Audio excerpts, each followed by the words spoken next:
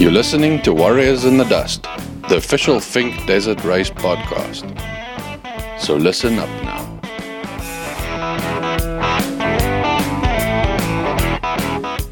Welcome to episode 7 of Warriors in the Dust. It's getting closer as we record this, just 3 weeks to go until we get racing in the Fink Desert Race, a 2-day 460 kilometre dash from near Alice Springs in Central Australia to the Aboriginal community of Apachula, also known as Fink, and then back again. One of the top chances in the cars category is Josh Howells. He was runner-up to Jack Rhodes in 2019. Rhodes isn't racing this year, so how will Howells go? We catch up with him, along with his older sister Ally, who is also driving a buggy in this year's race. Like many teams, they're a family operation with great support from Dad Glenn, but maybe some others have taken a bit more convincing. We do enjoy the Fink race, mostly out of probably all the races a year after our first year there in 2018. We've always liked that, and it's been a bit of a goal for us. And yeah, it's we're addicted. Yeah.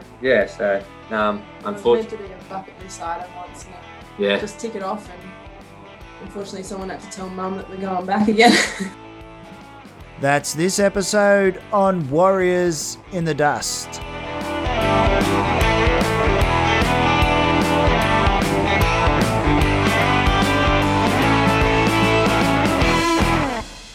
The off-road racing world, in Australia at least, is largely made up of teams that are based around families or friends, and our 2 special guests this week are siblings who will not only be racing other competitors for Fink Honours, but also each other. They are Josh and Alexandra Howells from New South Wales. Josh and Ally, thanks for making the time to speak with us on Warriors in the Dust. How are you going? Yeah, good. Thanks, Murray. Thanks, Murray. Good, mate. All right, now let's get the pecking order out in the open right from the start. Ally, you're the eldest, is that right? Yeah, I am, just. By how much? By about a year and a half. Okay. All right. So first of all, let's just put a little scenario to you both and see what answer you come up with.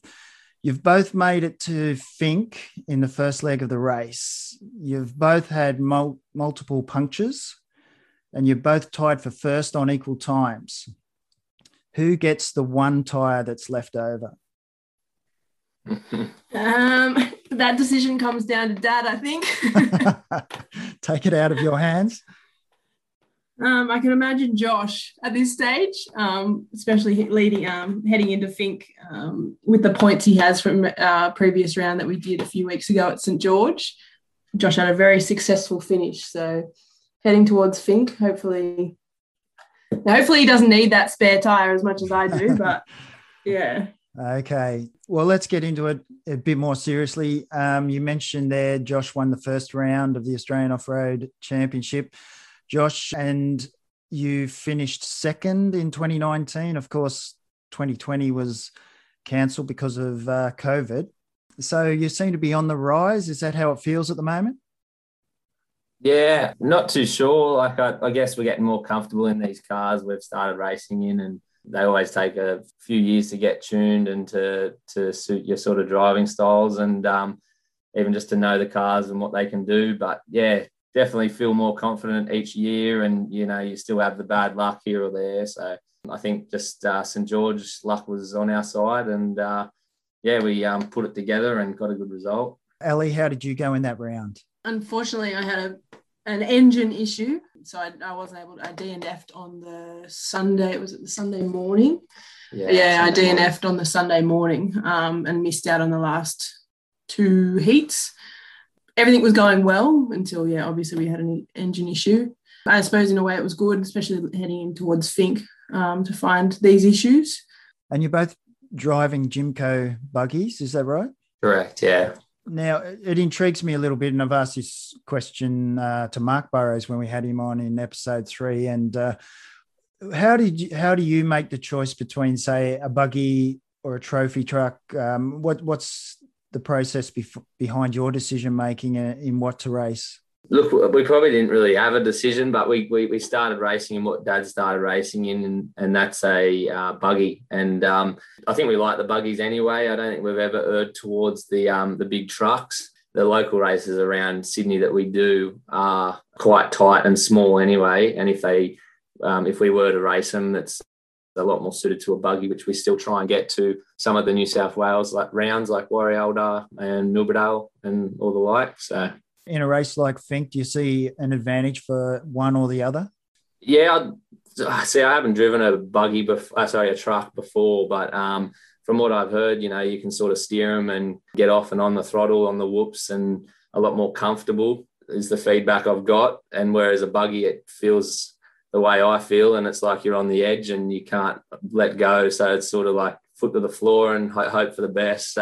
And it's, very hard to steer and very hard to brake. But, look, we seem to get the result in terms of buggies on top at the end of the race meeting, pretty sure most years in a row now. So, we'll happily stick to the buggies as the results keep up. There's not too many women racing in the Fink. There's a few on the bikes. Is there others in the buggies or the cars that you know of?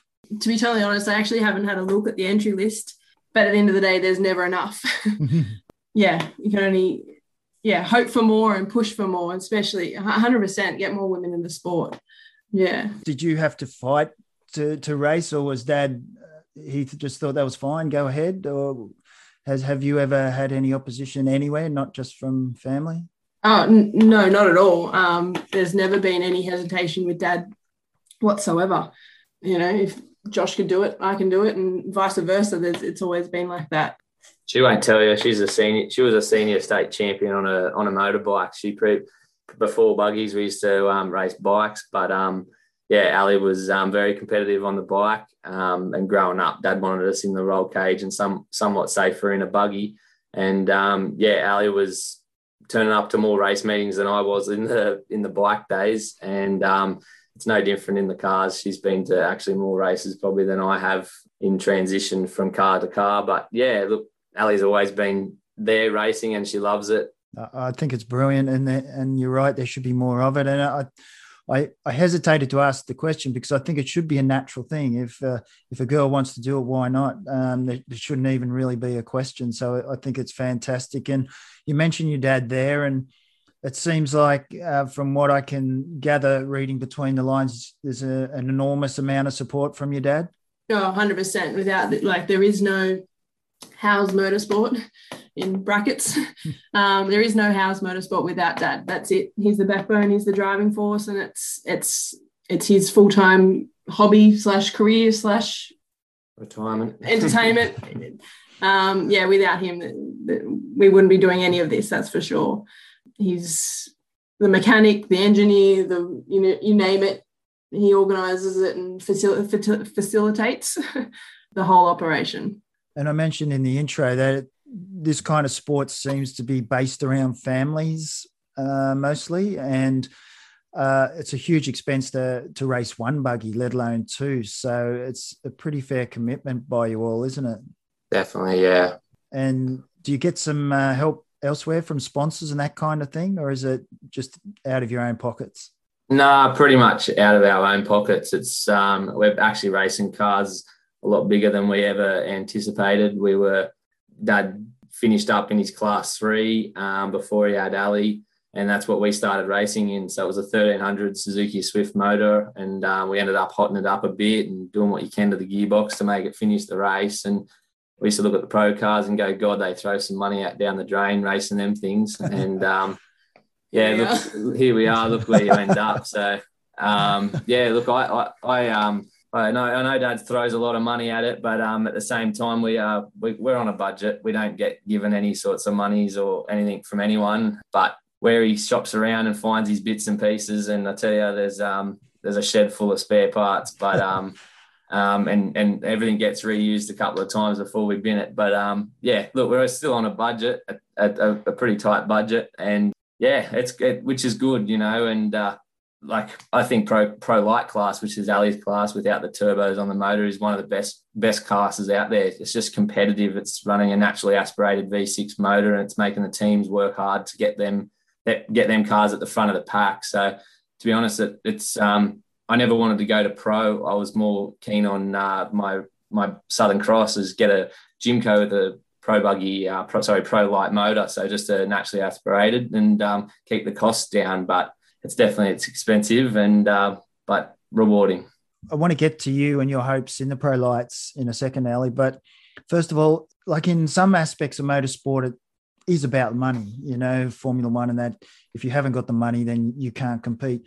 In this class, in this level, is it not just about the money? Can you make up a competitive edge elsewhere? Yeah, definitely. I guess you've seen some past races, the people that you can tell they've thrown a lot at the race meeting, and especially Fink, I say, would be one of the main races people have thrown a lot of money into to try and get to that finish line first, and it hasn't worked for them. At the end of the day, you got to have a mechanic and a team of mechanics. It's not just one. It's, as Ali said, our father's not even a mechanic, but he's got some good contacts, and I don't know, I guess he's quite a likeable guy as well. So we stick around with the people that, seem to know what they're doing and put together a car that will get there and back. And look, it's it might be a bank account race, maybe straight down to Fink, but to get that car all turned around down there at Fink with limited resources to come all the way back, you sort of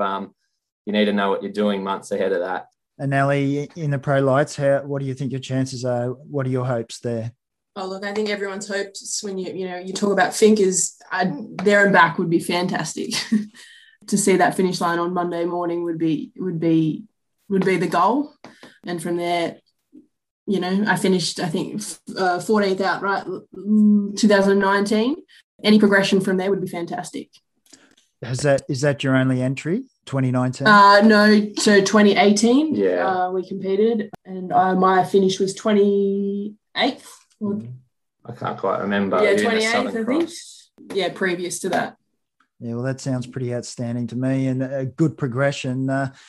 And you also, Josh, in 2018, you were 6th, in 2019, 2nd. Of course, no race 2020. So where can you go after 2nd? It's only 1st, isn't it?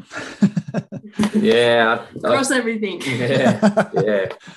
Well, I think we've set the bar pretty high for ourselves, just finishing the race the first time we went out there in 2018. And, the 2019 was just, it was sort of unbelievable. But, look, I think we're pretty mellow. We're pretty happy. And we'll be happy if we just get to that finish line and complete the event again on this year. In the cars, the navigator is always mentioned. What sort of part do they play? How important are they on a track like Fink? Yeah, pretty important. Like knowledge at Fink is a huge thing. Everyone talks about their pre-running and things like that, which we, unfortunately, in Sydney don't really get an opportunity to do. And being both running our own businesses, we don't fly up there and ride bikes or any registered cars up and down the track throughout the year. We get there and normally it's a hire car that cops the beating and gets one run down and one run back. And it's just after travelling sort of, 3,000 Ks out to Fink or Alice. So we're pretty over travelling, and then we've got to go drive the track at 30 kilometres an hour.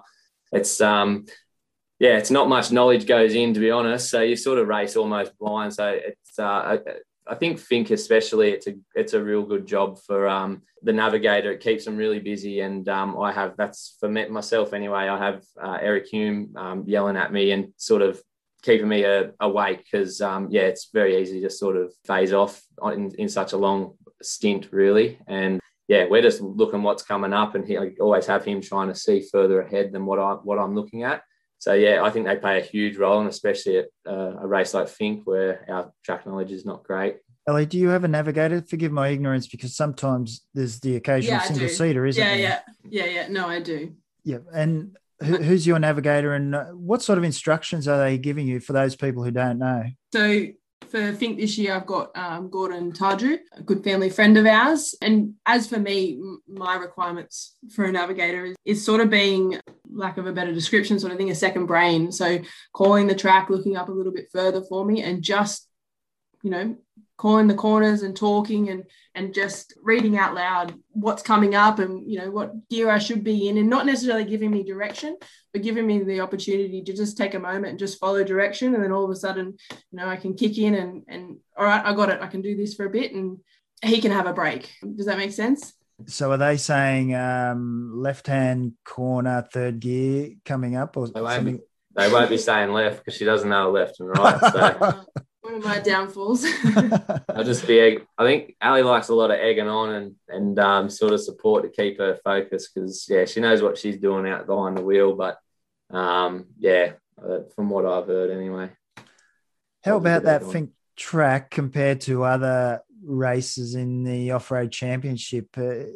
Is there anything like it or is it unique? No, I personally think it's very unique. I think the size of whoops that we've seen in 2018, where we both had a car that wasn't very set up. I said to myself about 400 times going down and probably about 500 times coming back. It was just, I'm not coming here again. No way, you know. So, but once you finish, it all goes away, and you end up there the next year. But the following year, we had a lot better setup cars, and it was a lot more comfortable of a race. But still to this day, you say about the track, it's unbelievable whoops, and what them cars can do over it is just unbelievable. And it's still to this day, it's just there's no other match track like it. And it's quite amazing that the cars can, through the sand whoops like that, can sit on top. But yeah, there's little sections of the track they try and replicate the Fink whoops, and they still haven't gotten close because it's one of a kind. I think what also makes it very unique is the logistics of it all. Like, you know, in the back of your mind, you know, God forbid, touch wood, if something does go wrong, you know, you're in the middle of nowhere. It's not like you're doing eventually you do a big loop, but, you know, you're secluded. There's, you know, hopefully if something does go wrong, you're near someone or you're near recovery or a spectator, but that also plays on the back of your mind as you're heading down the track. How rough is the ride? I mean, I would recommend anybody go on YouTube and see some of the vision of buggies or trophy trucks sort of front on coming at you at some remarkable speed. It's just amazing. But how rough is the ride? I mean, some motorbike riders love to sort of describe it as a bit of an armchair ride to Fink. I'm sure it's not quite like that. How would you describe it? Yeah, it's probably not as bad as it looks. I think the suspension, obviously watching the wheels and suspension work, it makes it look a lot worse than what it is. But it's not easy going all that way. I mean, you get to the end and your neck's super stiff because you're holding that helmet up and all the rest. But it's not a great ride.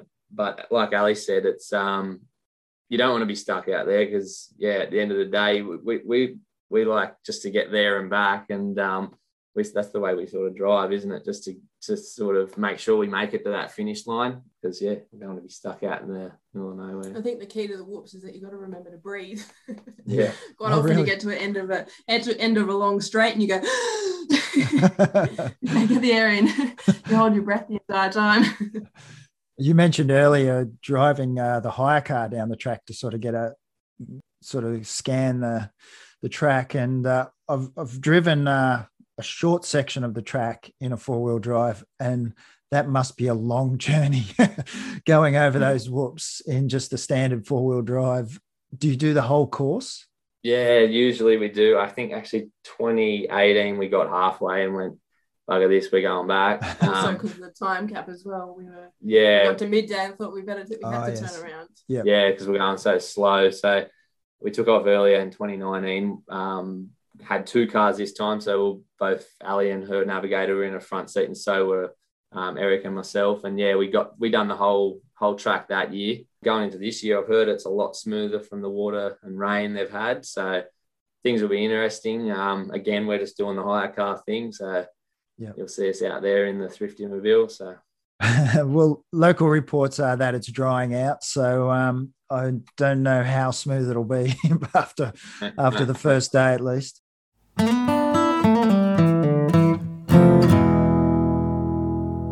Rigs tips.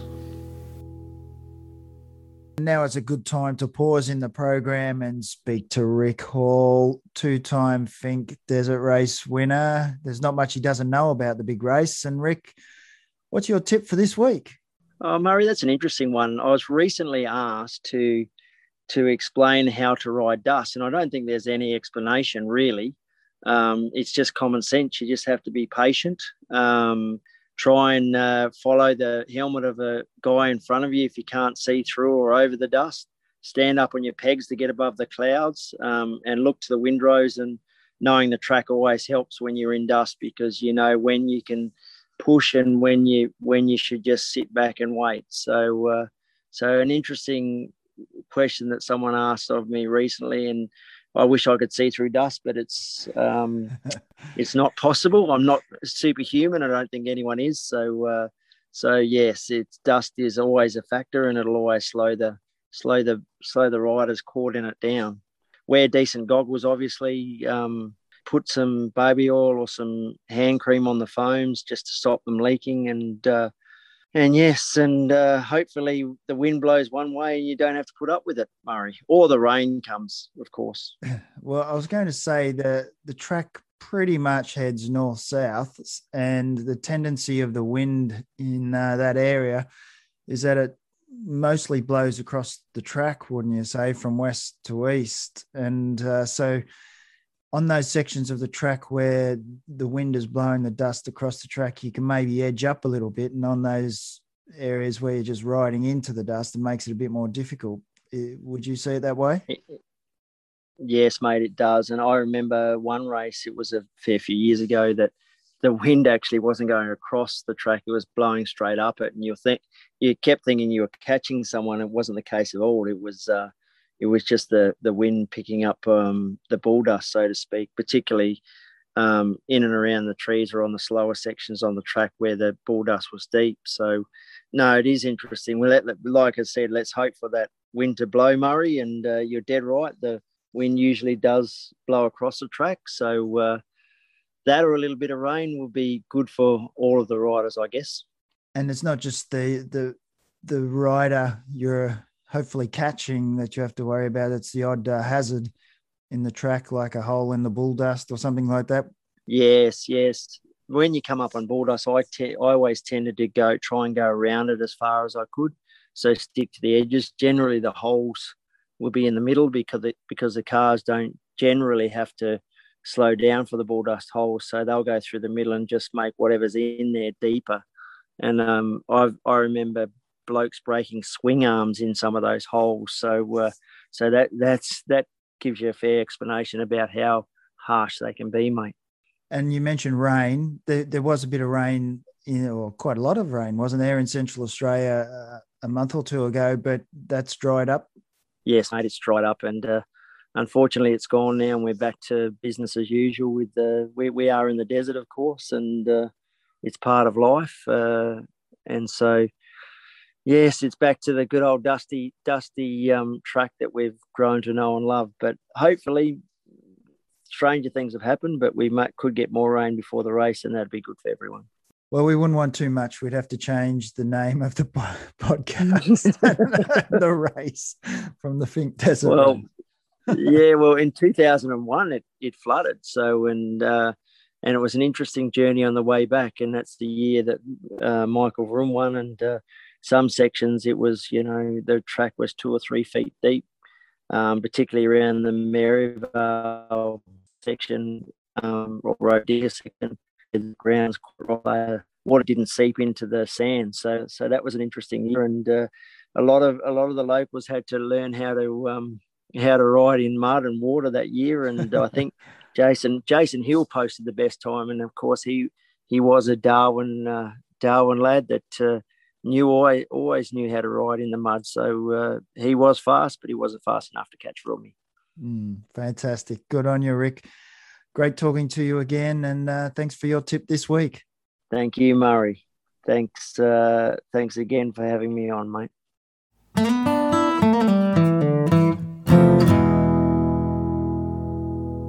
Another great tip from Rick.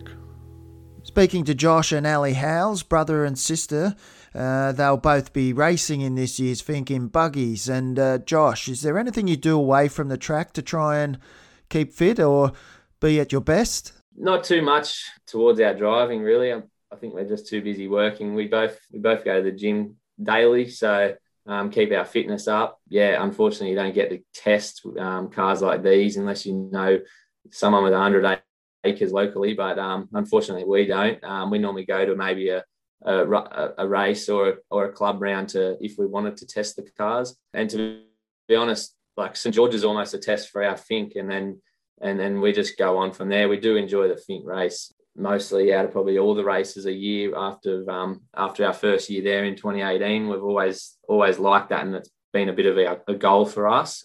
And yeah, it's we're addicted. We're hooked. Yeah. So it was meant to be a bucket list item once, and just tick it off. And unfortunately, someone had to tell Mum that we're going back again. How does Mum handle it all? Not very well. Yep. Well, when I raced on a bike, it was almost like Miss Daisy riding a motorbike, and my mum wouldn't come and watch that. So I'm not sure whether yours has got calmer nerves than mine, but it must be pretty difficult to watch. She stays updated on the live feed, and we call her when she's finished. But other than that, she doesn't want to know. She doesn't like the stress of it all. How do you find the whole scene around Finks socially? Is it just too competitive to sort of mix with people, or do you find a social side as well? No, I think most races, Fink for the off-road, for the cars anyway, we find it like every other race, everyone's willing to help out someone else if they have any issues. And when we're hooked to keep coming back, I mean, we've already had great results, especially for only going there 2 years, at two meetings. And we just keep liking going back because we like the atmosphere. We love the event. We love the warm up, the pre-event and the event itself, and the celebrations after the event, and the whole weekend. And that's why we keep going back. I think that's something unique about off-road racing itself, is the atmosphere and the sportsmanship, because it is a family-based, sport, and it's the commitment that goes into it. I think by the time everyone gets away and you're at the track and you're at a meeting, you're just there to have fun and you're there to enjoy yourself, and everyone's there for each other. And that doesn't change just because of the name of the race being Fink. It's the exact same situation. As I mentioned, we spoke to Mark Burrows in episode 3, and he's won it 5 times. He's a bit of a legend, I imagine, and he's also one of the great characters. Have you found that people like him have been open and helpful and sort of welcoming? Definitely. Mark's one that's been around for some time. Back when we first started racing, I used to just look up videos of his in-car and all sorts of, all the other older legends. And, Mark's still around, still racing, and it's great. And it's still a buzz to, when we are lining up and we've got names like that on the entry list, it's still quite surreal. And Mark himself is a great guy, bit of a character. And we see him prior to the races in the pub for dinner and hang out with him for a beer or two. And he actually come up to me and congratulated me personally at the end of St George. So it's a credit to him. And as I said, it's still pinching ourselves when we are hanging out with people like that. As for this year's race, I imagine you are hoping to win it, of course, but who are the main dangers, do you think, for yourselves? Pro class for me, it would be, I think, people with a bit of knowledge around the area, around the track. I feel we can just race what we can see. We don't take too many risks. We just want to get there and back, and we've had some luck doing that, I guess luck, and finish second in doing that. But I'd love to carry more speed and put it down more harder and better times. But it would be just taking a lot of risk doing that. The people that I reckon would have a good knowledge would be probably the Bo Robinsons and Shannon, and of course Toby Price in his truck. He'll be putting down a good time up there. So they're probably my main 3 competitors going in. How about you, Ally? At this stage, I haven't really overanalyzed it that much yet. I don't want to suck myself out. But as Josh said, it's just the goal of getting down there and back. It's the track as much as anything. Yeah, 100%. As I was doing a little bit of research, I noticed you've even got some merchandise people can buy. Is that right? Yeah, we've got a few snapback hats made and some shirts. So they got a big print on the back of both our cars and, yeah, nice big logo on the front. So, yeah, we've got them in our truck and every race meeting if anyone wants one, or we normally just send them out at home. We put something up on the Facebook page. But, yeah, everyone's always asking about something. So we just thought we'd go ahead and make something for the fans.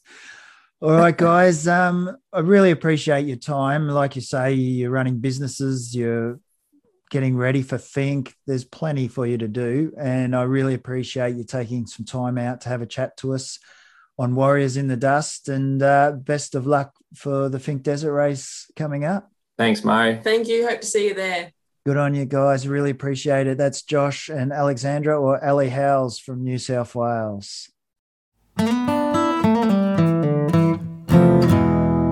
Rick Hall rejoins me, and interesting listening there to Josh and Ally Howells, brother and sister team, preparing cars or buggies for the Think Desert Race, and great to see. And another example of how a lot of these teams, a lot of the competitors are backed by really supportive families.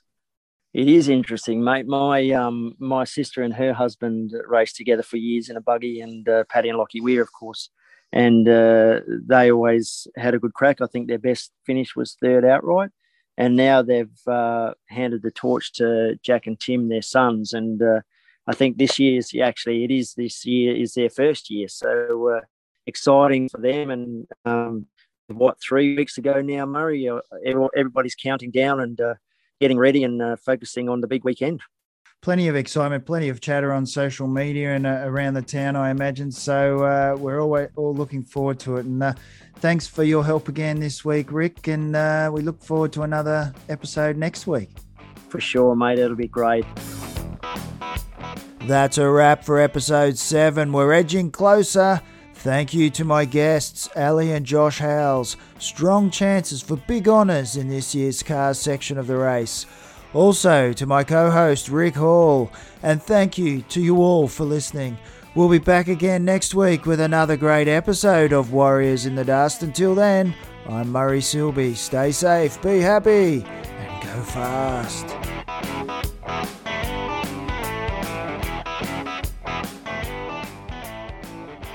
You've been listening to Warriors in the Dust, the official Think Desert Race podcast. Move along now.